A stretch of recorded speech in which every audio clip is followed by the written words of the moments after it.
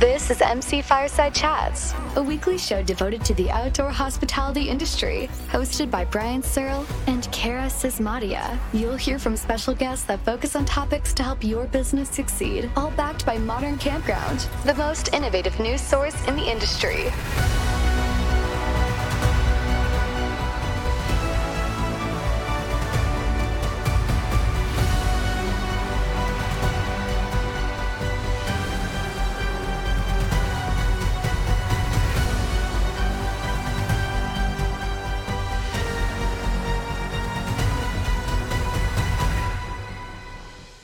Everybody, to another episode of MC Fireside Chats. My name is Brian Searle with Insider Perks. Super excited to be back for our fourth week episode that focuses on the RV industry, all the things that are happening in RV, outdoor recreation, all those kinds of places. So we've got a couple special guests today, as well as our recurring guests here. We're pleased to welcome back Phil from RVDA, Eleonore from RVDA of Canada. Is there really a Canada on the end of that? Or how do I differentiate that? Yeah, RVDA and RVDA of Canada. Okay, cool. All right. So I did get it right. I just read it. Shane Devenish from the Canadian Recreational Vehicle Association, and Susan Carpenter from the RV Women's Alliance. Super excited to have all you guys back with us to talk about the RV industry and things that are happening there. And our special guests here, we got Sam Shapiro from Grounded, who's going to discuss his innovative electric camper van that does drive. We figured that out before the show started, in case anyone here was curious. And we have Jason and Allison Tacaks. Is that pronounced that right? Tacaks? Most people butcher it. Brian, Tackas is just fine. Oh, okay. It's just fine to call you, but you got to be authoritative and yell at me because I did it wrong. Tackas is just fine. It's been Americanized. All right. Tackas. They are here to share their experience as a family of full-time RVers. And then we're supposed to have somebody else here, Bill Widmer, the founder and CEO of Adventures on the Rock. And he apparently is not here yet. So hopefully he'll be able to join us. If not, we'll see if we can book him on another show. But what's on the agenda, guys, before we introduce our special guests here? Actually, why don't you briefly introduce yourselves and then we can circle back to you guys. So Sam or Jason and Allison, which one? Feel free to fight, and whoever wants to go first, go. You guys can go first, Jason and Allison. All right. Brian, actually, we are part-time RVers, something a little bit different on the show. Okay. We have been RVing for about 8 years. We moved to Texas about 20 years ago. And we have been RVing for the past 8 years. We decided that it was an important step because it was a little bit hot in Texas and we wanted to RV year round and share it with our kids. So not in Texas now, are you? Because I heard it's really hot there right now. Oh yeah. We're in Texas. The feels like temperature was 118 degrees the other day. Why are you there? You can come up and see us in Canada. It's my fault. Mine brought him. Sorry. We're part-timers, and we actually right now are ambassadors to Thor Industries and Jayco. Okay. And we also made a class on campground etiquette. We did that for Road Pass University. And in general, we create content for a variety of companies, and we just try to share our experiences and inspire people to RV. Awesome. I'm super excited to dive into that with you. Talk a little bit about your story, how you got started, how you ended up in Texas and 118-degree weather. I feel like if you're part-time, like the part-time would be like, now you should go somewhere else and then come back. We'll try to spend part of our time up in Canada. Maybe it's too hot to leave now. Maybe you got trapped. The wheels on the RV might melt. So I don't know. Sam, Shapiro. Blink twice if you guys are okay. Right? I could just shut up for the rest of the show. It would be way better if I do. Yeah, so my name's Sam Shapiro. I'm the founder of Grounded. We are an electric camper van company. So we're building modular electric camper vans. And basically, yeah, these are fully electric vehicles that are drivable. And our first model was called the G1, which we announced a few months ago and shipped to our first customers a couple months ago. Those were built on the Ford e-Transit platform. And we are currently in early production of yet to be announced G2, which will be a much longer range electric camper van with 250 miles of range on a single charge. And we are currently starting to build the first few for our first customers. Awesome. I'd love to dive into that with you and explore a little bit about your journey and how you see the industry kind of changing and stuff. But before we talk to our special guests here, regular guests, is there anything that's happening in the RV industry that's super important that's come across your desk in the last month since we opened on the show, or Phil, since 2022 when you were last on the show, that you'd like to share with us? I think it's pretty well known that the market has softened quite a bit since a year ago. The industry's making adjustments, a lot of production adjustments to match up with the current retail demand. Dealers are well stocked right now. The stocking issues that we were talking about are long gone. And so dealers need to work through that inventory and move forward. The RVIA just a few weeks ago put out their shipment forecast for 2024, and we are going to see some slight improvement as we move through the third and fourth quarter of this year, and then into next year. Production should increase. It's not going to be like it was in 2022. We're coming off record years, but we do see some gradual improvement down the road. What do you think, Phil, is leading? We all know what's leading to the downturn, but what do you think will lead to the upturn next year? Or what do they think? I think a lot of it is just that right now, retail will outpace wholesale, probably by about 30 to 50,000 units in North America between US and Canada. That's the prediction, because there was a lot of ordering going on in 2020. A lot of that stuff came in later than the dealers anticipated. And now we've got months and months of inventory backed up on dealers' lots, unfortunately. So we got to work through that. There is some uncertainty about the economy still. Sure. Actually, here in the US with higher interest rates, that is impacting the market, certainly. But there are some bright spots on the horizon. The recession that was predicted is really not materialized yet anyway.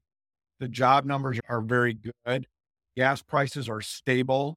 This upcoming 4th of July weekend is going to be the biggest travel weekend ever, according to AAA. People are getting out there. I'm also hearing traffic to some of the major websites, the consumer websites like RV Trader, and even dealer websites are reporting a lot of good interest. People just aren't bigger on the purchase. Things, once I think they'll settle down, and I know you're seeing the same things in Canada, Eleanor.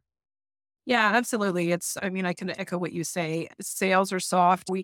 The thing is, a lot of dealers are comparing sales for over 2022 and 2021, which were just crazy. So we're looking back and saying, okay, let's compare to 2019, which is a little bit more realistic. And at that, we're down about 18% from 2019, but definitely off, but not as bad as if you just look at the year prior.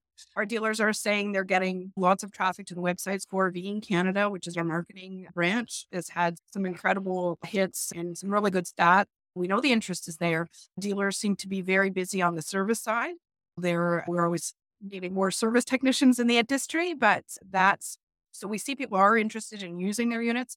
Our campground operators are telling us that they have really strong bookings.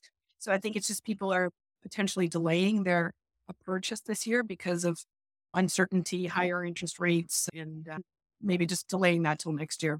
So let me ask you this, Sam, and I didn't mean to give you a hard ball at the first time here. I'm going to let you introduce your company, but just as we're talking about this, you coming into, and how long have you been in the industry? When did you release the G1? A couple months ago. Okay. So coming into the industry, how does what Eleanor and Phil are talking about impact you? Or does it, or is it different because you're developing a new product that isn't traditional at many dealers? Yeah, I think that as an early stage startup doing something that's innovative and different than what's out there, that we're reasonably well insulated as a company, to be honest with you. Obviously, like the economy and the interest rates definitely do have an impact when we're talking to our customers about financing options and things like that. Obviously, it's not completely insulated, but it's not as though we're doing high volume right now because we're early stage. We just started. And so we're pretty focused on finding the early adopters who are really enthusiastic about going electric. And so, yeah, we're pretty focused on those people. There are a lot of them there. And yeah, that's kind of my answer there. So tell us the origin story, right? How did you decide to, one, get into the industry, but two, get into the industry in a new, innovative way? For sure. Yeah. So growing up, I definitely enjoyed outdoor stuff, but like my family was never an RV family. I had never really stepped foot in an RV actually throughout childhood and growing up. And then I lived in New York. So I was a city person after college, and I lived in Manhattan for 5 years and definitely would try to take outdoor trips when I could. But again, like nothing like owning an RV or anything like that. And then COVID happened, and I went back to Atlanta, where I'm from, and did a COVID bubble with my family and my partner's family. And after a few months of not really doing very much through spring of 2020, I ended up buying a used cargo van, Chevy Express 2500 cargo van, and upfitting it into kind of an RV, like a DIY build. And that was my first time really doing anything like that. And then my partner and I traveled around the country in that van for months, and we worked remotely, full-time jobs, and we would work from campgrounds, we'd work from Cracker Barrel parking lots, we'd work from really like wherever we could. And we went really all around the country and saw a lot of national parks. And it was just a completely different way of living, honestly, and totally changed our perspective on life and on what's possible in terms of lifestyle and things like that. And never really felt as connected with nature until then. And it's not like I necessarily wanted to be full-time 365 days a year, like living from a van all of a sudden, but definitely opened my eyes to other ways of living, other ways of working. And so that's what sparked my interest in camper vans and RVs. And then just to add, the electric side came in because there was all these problems that were driven by the fact that this thing was gas powered. So like it broke down at one point, had mechanical issues. You're constantly doing maintenance. You're paying a fortune in gas when you're doing that much traveling. In terms of the inside experience of the vehicle, sometimes you just have to turn it on and run the engine to charge the house battery, which is loud, and you get air pollution and noise pollution and stuff like that. So I think this is actually a really interesting topic, and thank you for sharing. We're going to get back to grounded, I promise. But I'm very curious here, Eleanor and Phil, and we've talked about how COVID many times has changed this industry, right? Mostly, I think, from a perspective of new people were exposed to the RV camping industry, as we just talked about with Sam, who either bought RVs or experienced it for the first time, found that they liked it, things like that, right? Which is great for the industry. But have we ever really talked about the new entrepreneurial blood that has come into the industry as a result of this? Like Sam, would we have had as much innovation in new things like electric vans and stuff without COVID, do you think? I'm sure it would have come eventually, but A lot of it is driven by the chassis that are available, right? And the Ford Transit is an exciting development. And the chassis makers have said they're going in this direction. And it doesn't matter what you and I or what everybody else thinks about it, they are going to go that way. So RV makers are going to have to adapt. And certainly Thor Industries, a couple of years ago, with their Airstream vehicle, the eStream, Winnebago is taking a leadership role. They've had an electric motorhome with a very limited range in a prototype state for a while. And they're working like everybody is to increase that range, because that is the big issue. Yeah. Is range anxiety when you're out on the road. And then, okay, the other thing that we're working on, and I know Eleanor's working on this in Canada as well, is we've got to have a real strong charging station in rural areas. We've got to have places for people not only to charge their electric motorhomes of the future. 90% of the business is tow vehicles. So those Ford Lightnings and Rivian pickups are going to need to have charging. That's a huge public policy issue that RVDA, RVIA is working on through our Outdoor Recreation Roundtable. And I sat in some meetings in Canada with Shane and Eleanor, and I understand you guys are in the same boat. Yeah, absolutely. We have a lot of land, a lot of places for people to go RVing that are remote, but that don't have the electric infrastructure in the rural areas. So I think the industry was moving that way to begin with. That Winnebago prototype was 2019 that they brought it out, early 2019. So before the pandemic.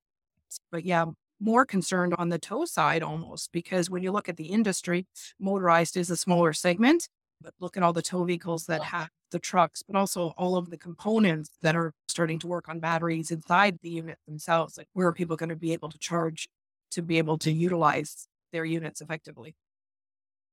Sam, do you want to talk a little bit about battery anxiety and G1 to G2, if you can share anything about G2?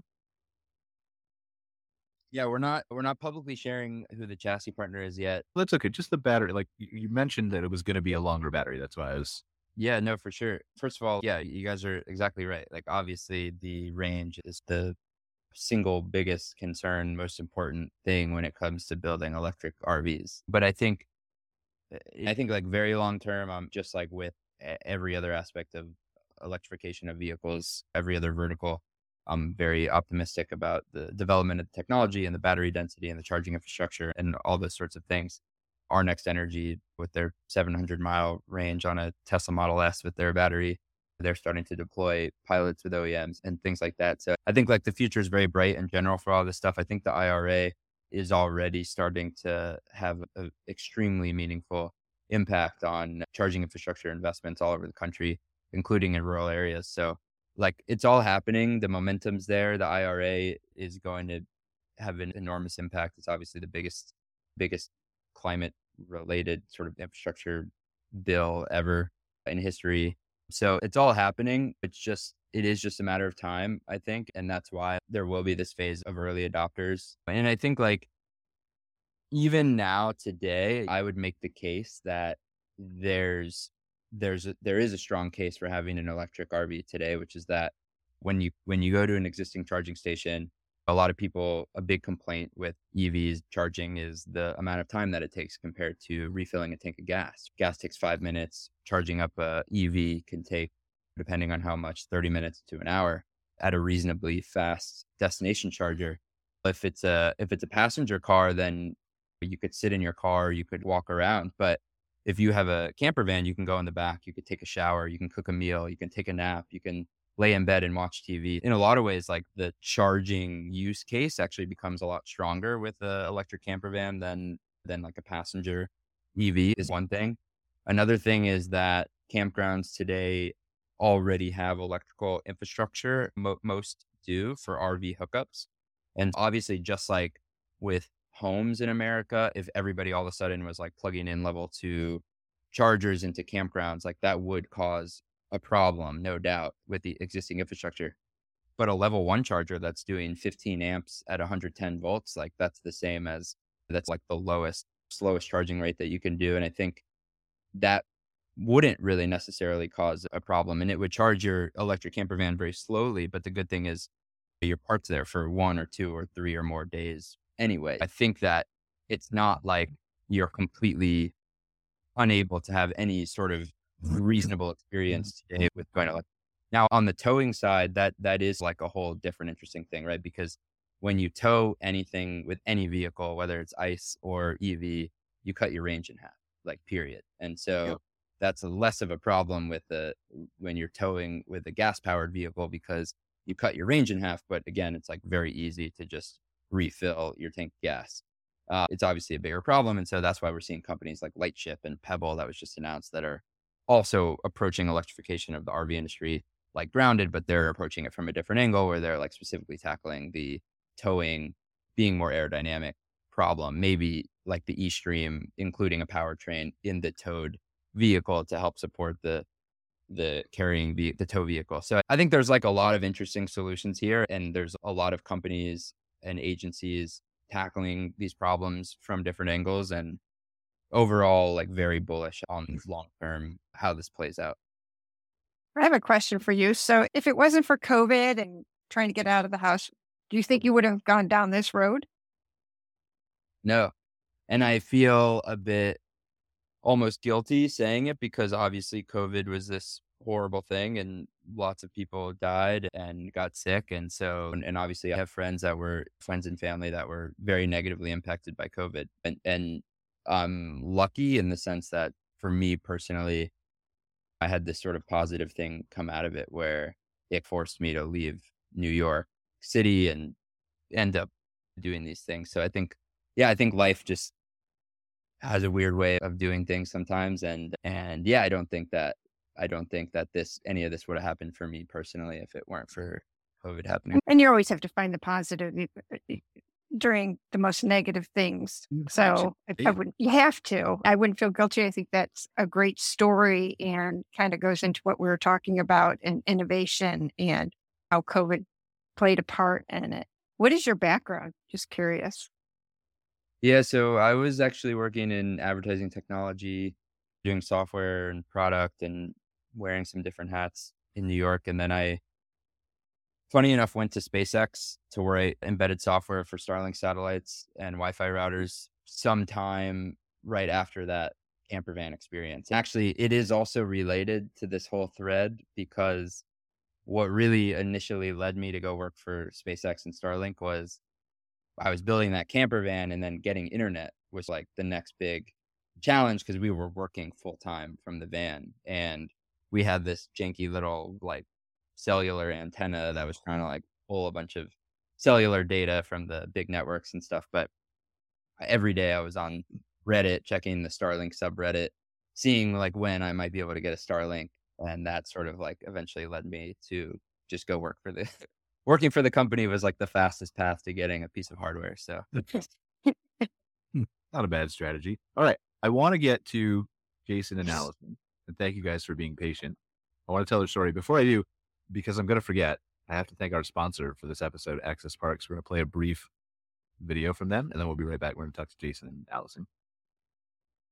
Want to increase your revenues by up to 20%? Guests stay an average of 2 days longer when they stay connected. We are the only provider to guarantee the 25 megabits per second speeds that your guests demand at no upfront costs. And you'll be up and running in just 6 to 8 weeks. With our fiber optic network serving 30 million annual visitors, you'll experience zero risk to deliver guaranteed speeds to your guests, even during peak hours. It's Wi-Fi that just works. Guaranteed broadband is Really thankful for AccessParks for being a sponsor of this show. If you guys own a campground RV park, as I know many of you do, watch the show. If you're looking for better internet service, then definitely reach out to them and see if they might be able to help you. So Jason and Allison, part-time RVers. Sorry for messing that up at the beginning. I did have notes here that said you were part-time, but apparently I struggle to read, specifically on Wednesday. Appreciate you guys being here anyway, but tell us the story of Jason and Allison. How did you guys get started in the industry? So we moved to Texas about 20 years ago, and he used to live in California, did lots of tent camping out there.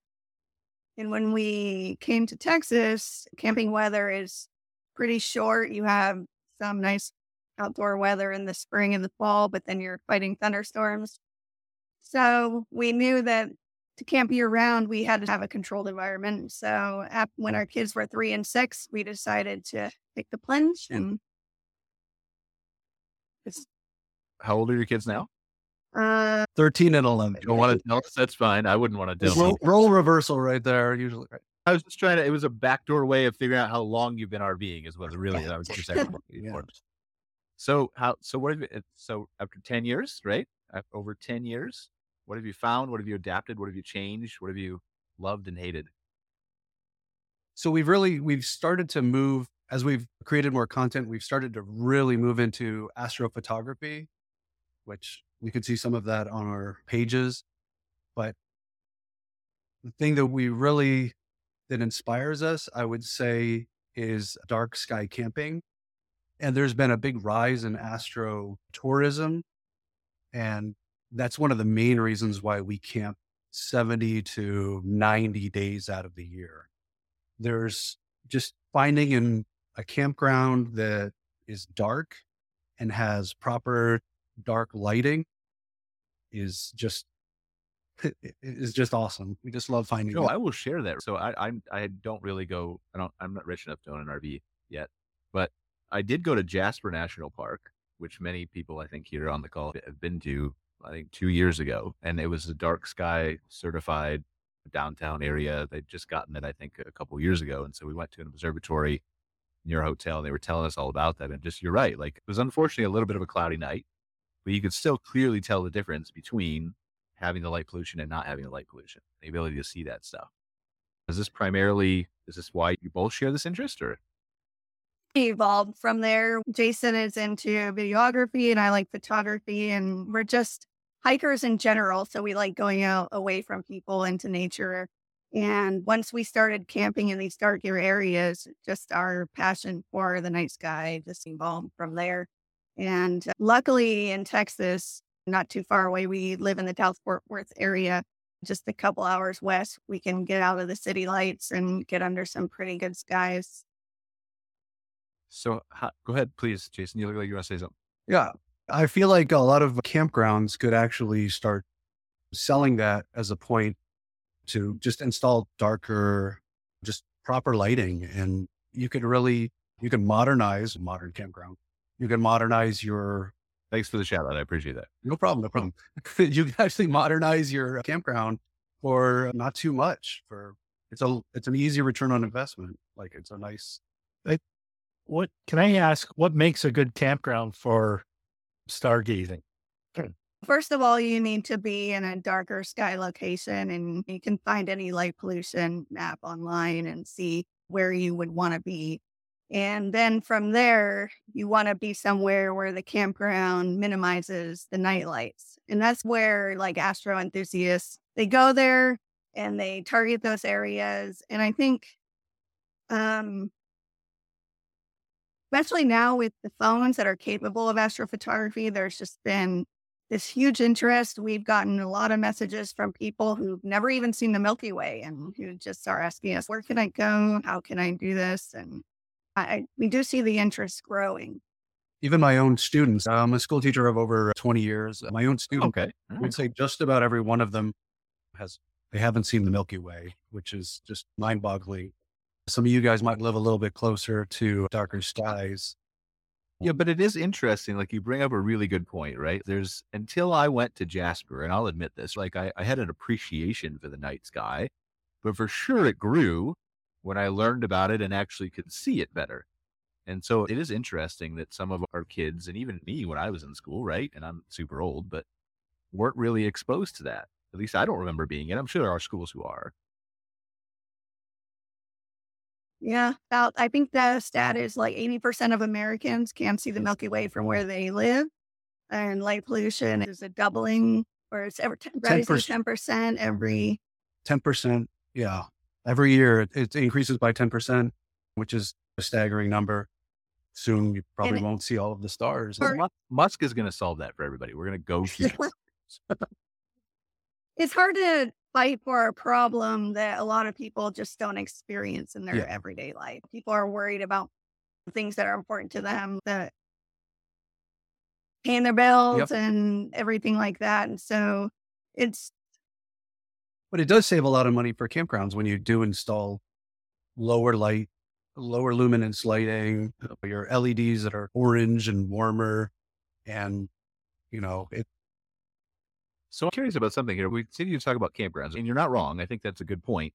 But from the RV industry perspective, is this something that any manufacturers, or is that a thing, light pollution from the outside lights of an RV? possibly in the future. I guess I'm really talking to like the dealers here, right?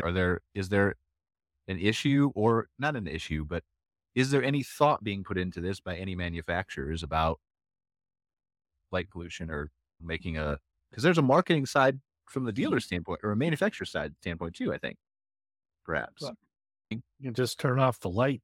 Hey, Brian. Be kind to your neighbor. Turn off your floodlight. Yeah.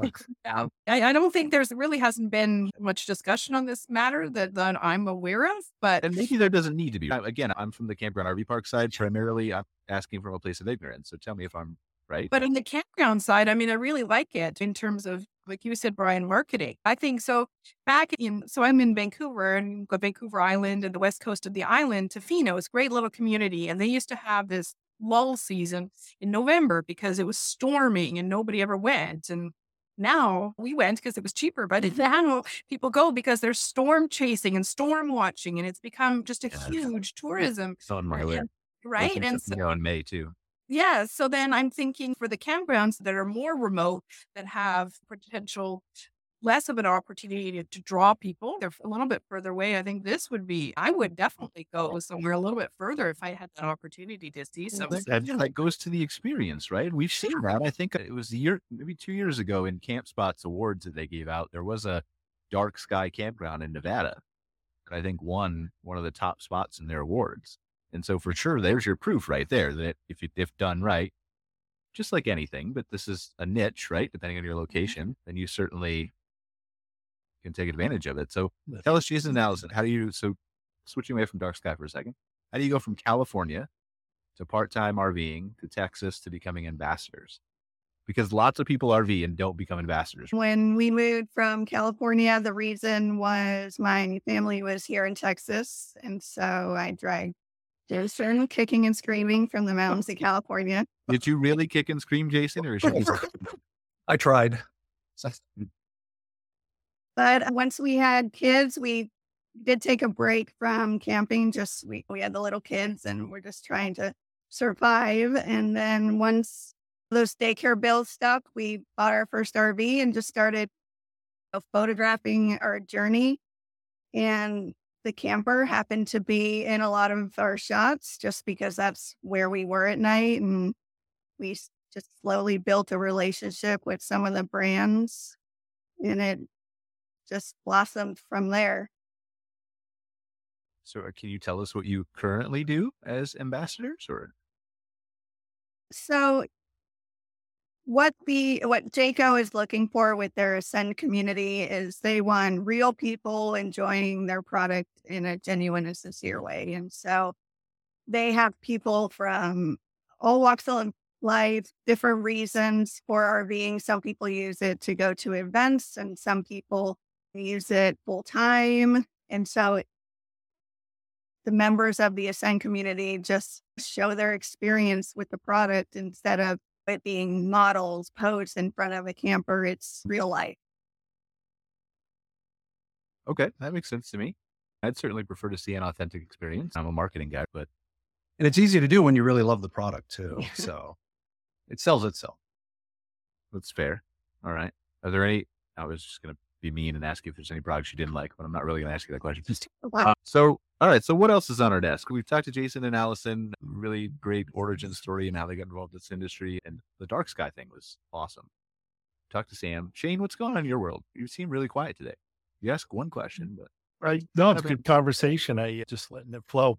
A couple comments. I've never thought of an amenity or a service being stargazing. I don't know of any campground in Canada that lists the night sky watching as one of their. I don't know of any either, but there has to be. I think there should be, and I think it's something that we should look about adding because I love stargazing. I love going up to Muskoka and trying to find the Big Dipper or the Little Dipper or whatever. I still can't really find them, but I still like to try. But it's a neat amenity, and I think campgrounds need to promote that. In the last month, Eleanor and I visited with our RV counterparts in the U.S. in Washington, D.C. We had some good meetings, found out that Canada and the U.S. are going through similar challenges right now. And it's always good to share information. We do this every year at the beginning of June during their committee week. And it was a real benefit for me, and I'm sure Eleanor too. I want to ask Sam something if I could, and to remark on what you said before, Brian, about entrepreneurs coming out of COVID or during COVID and think of this. I can't think of very many because it was such a challenging time.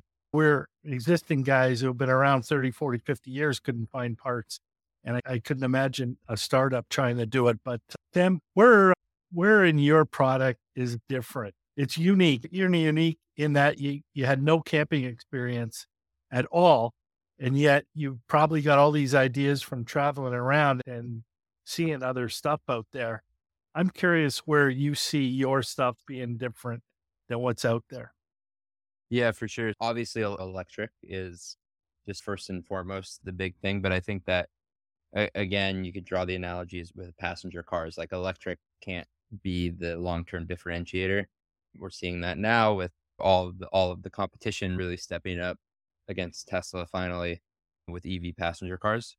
So one of the things that we've put a stake in the ground as differentiators of the core product are two areas. One is modularity. So we've designed this modular system for the interior of the vehicle where we allow customers to have a level of customization that is far beyond what you would have when you're just selecting from one or two preset floor plans from a big manufacturer.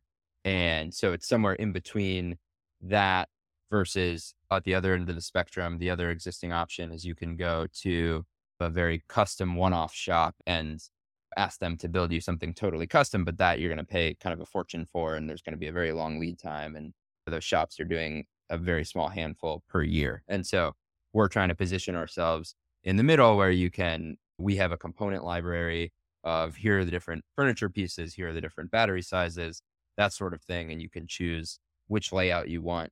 You could drag and drop. I want the kitchen piece in this corner, or I want it over here instead, or I want the half size kitchen piece or the full size kitchen piece, that sort of thing. So modularity is number one. And then the second thing is on the digital experience, which I hate that phrase, but we're innovating on the app and the digital experience. And this app, this grounded RV app, lets you control everything, monitor everything, do it remotely. And so we're trying to make that part of the experience more sophisticated than what you might find in some of these other RVs today. Can you use the app to turn off your lights if Jason and Allison are camping next to you? You can. Yeah. Well, we need to add a appreciate no pollution button, and then it just shuts everything off. Perfect. All right. What else is happening? I think we should talk about for a second. I think we should, because we haven't done the show before, the legislation. Like Phil, you were there in DC, right? Phil, Eleanor, Shane, Susan, were you there? Didn't make it this year. Susan. I know. Right. We're going to find something to talk to you about in a second, Susan. Phil, Shane, and Eleanor, tell us, because I think this is important, right? What were the priorities of RVIA, RVDA, when you guys, CRVA, when you went there? And what did you accomplish, and how did you think it went? The priorities that we talked about in DC earlier this month were America's Outdoor Recreation Act, which would not so much spend money, but loosen policies to allow more public-private partnerships to develop campgrounds, marinas, rural economic development initiatives to increase and improve the number of campgrounds on public lands. And I know some of the campground groups don't like to hear about that, but the fact of the matter is the federal government is not put the investment in to either maintain or modernize the campgrounds on public lands. And we've got all these new RVers that want to experience both public camping and the private side. So that's a big priority. We've also got a tax issue, which is inside baseball, but the interest on floor plan loans for RV dealers is treated differently under motorized and travel trailers right now for certain dealers. So we're trying to get that fixed. And then the manufacturers are having an issue with a component called gluon that goes into a lot of RVs, the lightweight product that is only made in Indonesia. And there's some tariff issues on that. I don't know if you have those same issues in Canada, but it's costing the manufacturers more money, which in turn costs everybody down the whole supply chain more money. So they're trying to fix that. But some good discussions, and we had great participation from a lot of the senators and U.S. representatives, and there were also some meetings with the administration. And I know Shane and Eleanor did the same thing in April. Yep. Yeah, we had That was a softball to talk about it. Oh, there she goes. All right. Sorry, muted. Yeah, we did the same thing. It's very similar. We bring people from across the industry in Canada, from the campground sector, from the manufacturers and the dealers as well.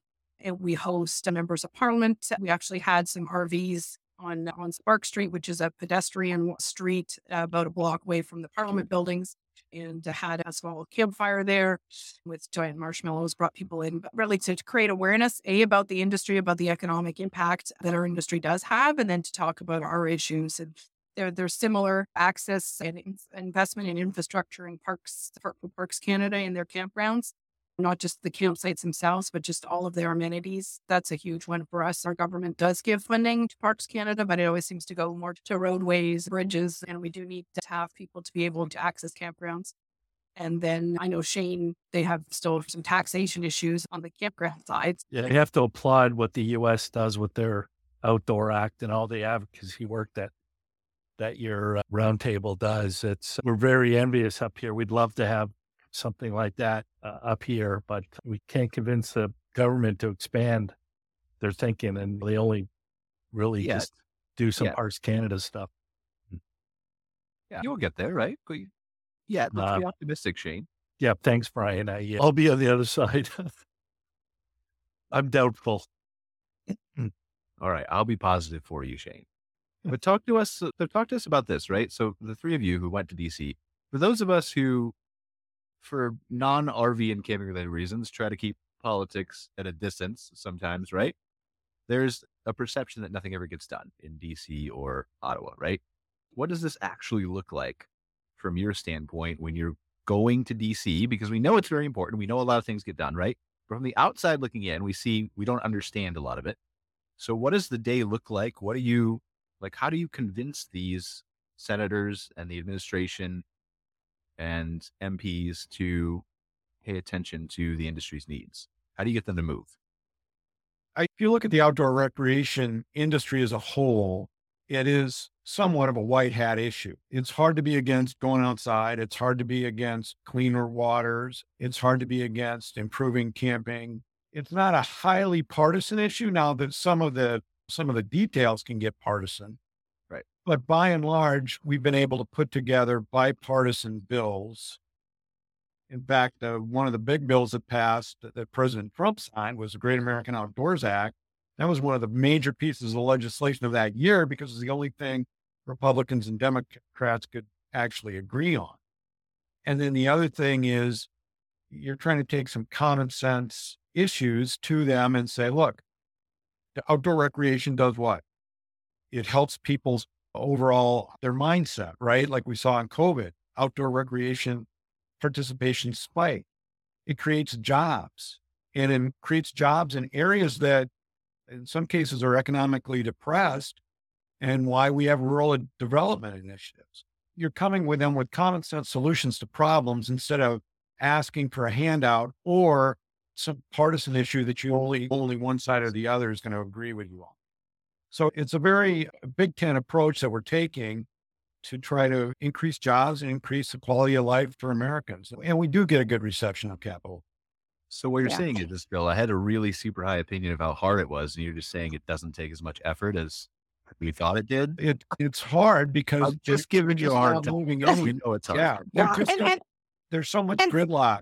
They don't. Yeah. And I think RVDA of Canada, and RVIA all year long does a great job of lobbying for the industries. And so they're always in front of them trying to raw for us. But to your point of Washington, D.C., because I've done it for many years, not with just only the RV industry, but the automotive industry, it somewhat humanizes it, right? So RVIA and RVDA can go in front of them all the time, but then we have the opportunity to sit in front of our legislation and say, this is what it's affecting, right? We have our own opinion.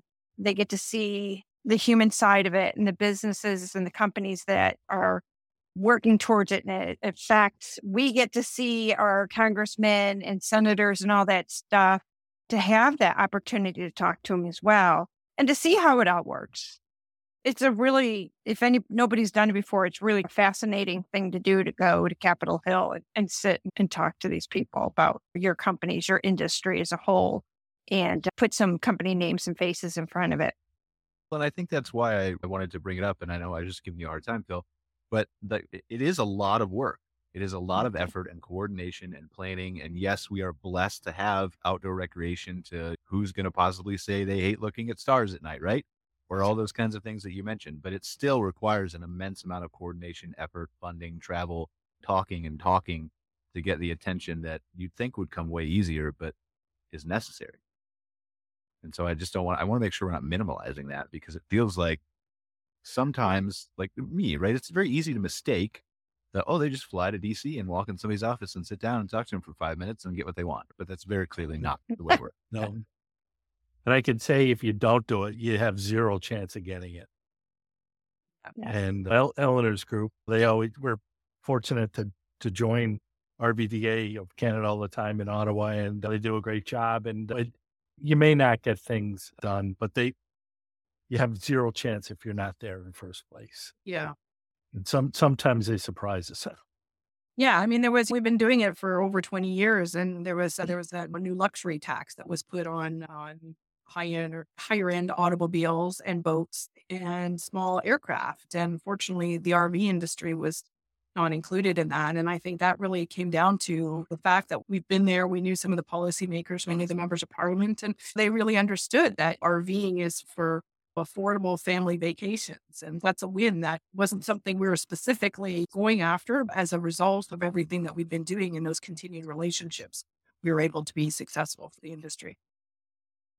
We just need to get everybody who's a politician to be an RVer, and then they would all understand the industry, and we would have to explain it less. Like, we should recruit somebody like Sam, and I'm not saying this publicly because I don't want to say it in front of everybody, right? We should recruit somebody like Sam to just give them all RVs. And they'd love the lifestyle. I would never say that obviously publicly. Might constitute tribe or something, but Are you paying, Brian? Are you paying? which is what? Am I paying for it? Are you paying? No, I can't even afford one for myself. It is true. Like you say, some of them don't know much about RVing, and They've we're never actually doing done this it, summer outreach campaign. We're trying to get at least 12 to 15 members of parliament in RVs this summer, so they get to experience the lifestyle and go on a trip themselves. Because So they're Sam before COVID. yeah, exactly. Most people who make them and build products for them have never RV'd before. Brian, I think I can get you into an RV for $200 a month. I don't even know if I have that. I have to travel to Calgary to go to an RVDA meeting, and that's 14 minutes away. I don't know. I got to spend gas to get there. It's expensive. Well, buy one of Sam's. That's true. Sam, can I have an RV to travel 15 minutes to downtown Calgary? Put some solar panels in your house. Where can I get an RV for $200 a month? Is that really a thing? Yeah. We can talk after. Yeah. All right. Bit long Get them. financing. We'll talk after. Yeah. We'll talk off. I got to give you that to a guy in an alley somewhere. He's going to take care of you, though. You just tell him that Jason sent you. All right. What else is going on? We got 5 minutes left. 6 minutes in the show. What else do we need to talk about? Anybody have any? Big holidays coming up. Want to wish Yeah, you all did. of our do that. U.S. Yeah. U.S. counterparts and our Canadian counterpart. Canada Happy Day, Canada July Day 4th. and July. You want 4th. We didn't talk about that on the show. We were talking about it beforehand. We want to talk about RV travel and the great outlook that we think is coming here for this weekend. Yeah, it's a busy week, busy time. Fun time is when born and raised around Buffalo, New York, and Niagara Falls, because we're right there. They celebrate it together, 4th of July and Canada Day. It's one big Wow. celebration. It's a lot of fun. If there's any testament about RV travel versus air travel, look at all the planes that were canceled over the last 2 days. Yep. And they say it's going to be worse. every day. Get You're an talking about RV. Smoke, though. Huh? You're talking about because of the smoke in the last 2 days? But yeah, Yeah. being canceled. Yeah, that, and there's a software upgrade that they're all required to have by, I think, was it August 1st or something like that? And they said there's going to be a lot of delays because of that, because they're struggling to get that implemented. I think I read the Calgary airport lost power yesterday, too. Something. Oh, Great. So, that's fine. thanks, Brian. It needs power, right? Hopefully Oh. fixed by next week, right? Yeah. Exactly. Hey, you can drive an RV through smoke if you can't take off from it. You could. Probably not the best idea in the world, but all right. I said fire. I just said smoke. Does anybody have plans for July 4th or Canada Day? Probably Are we all stuck in the office, or are we going somewhere fun? Probably camping at a vineyard. Nice. A dark vineyard. A dog. Yeah. Actually, yeah. Sure. That's what red wine is for, Shane. Yes. Stores look better after a couple bottles, that's for sure. I don't think anybody would argue that. Maybe a couple bottles. One bottle probably looks better, and then more stars probably the more bottles you drink. Yeah, exactly. They just double. They just They keep double and triple, and yeah. How is that Texas wine, by the way? I have a question for Jason and Allison. Where are you going to go see the eclipse at? We will be in, which eclipse are you talking about? There's two of them. Okay. So- Sorry. Both eclipses. I didn't know. Sorry for nerding out on you. There's an No, annular it's all right. eclipse that is on October 14th. What's it called? An annular eclipse. So it's when you don't have full blockage, you get that ring of fire. Ooh. We'll be Like in, that more than I would the regular eclipse. Yeah. and then there's the total solar eclipse next The year. one everybody talks about. That's what I Yeah, meant. that is actually, we're in prime location for that, but yeah, we'll be staying on someone's property for that. Very cool. All right. Sam, wrap up the show here from your perspective, from Grana's perspective. Thank you for being on, but tell us where we can learn more about your electric camper vans and follow your Yeah, you progress. can learn more on our website, groundedrvs.com, and sign up for our newsletter. We'll be making a more official announcement about the G2 pretty soon. So look out for that. And yeah, thanks a lot for having me on the show. Great to meet all of y'all. You too, sir. Thank you for your time. Jason and Allison, where can they follow the Tacaks? So we have a website, rwtadventures.com, which is road tripping with Tackas. And you can see. We have a good light pollution map on there for you for when you get in your RV and go find the dark sky. That'll lead you to our Instagram and Yeah. YouTube and everything else, all the other social media The content. dark sky map will, or your website will? The website with. Mm. All right. What else do we have? Anybody else want to say some final thoughts? We have a minute and a half left. Phil, Eleanor, Susan, Shane. Nope. Just happy 4th of July, everybody. Yep. Happy Canada Day. Canada Day. Canada Yeah. Day. You're like, I guess. stunned that you keep forgetting this, Shane. You're here. Like, I didn't know Canada Day was a thing until I came up here. Like I did, but A huge thing. I know. But like in America, we're not like regularly taught about Canada Day. So There's a video. We should play that one time about, I think it's Thanksgiving, isn't it, Eleanor? About the two neighbors that come out of their house. One's American, one's Canadian. And they're talking about the Thanksgiving. Let's play it one time. It's pretty funny. Around we have to do Thanksgiving. without audio, Thanksgiving. or they might block us. Oh. For copyright, but we can do that sometime. Yeah. We can just, you can make up the dialogue. You and Eleanor can play the neighbors. Brittle Star. I think Brittle Star is the comedian. All right, guys. Thank you. I really appreciate you being on another episode of MC Fireside Chats with us. I want to thank our sponsor again, AccessParks. Really appreciate them being a supporter of our show. And we will see you guys next week again for another episode. So have a happy 4th of July. Have a happy Canada Day and enjoy a summer full of RVing. Take care, guys. Thank you. Thanks for watching this episode of MC Fireside Chats, hosted by Brian Searle and Kara Sismadia. Have a suggestion for a future show or want to see your campground or company as part of an episode? Email us at hello@moderncampground.com. Join us next week for another episode. And don't miss the latest outdoor hospitality news and commentary from around the world at moderncampground.com.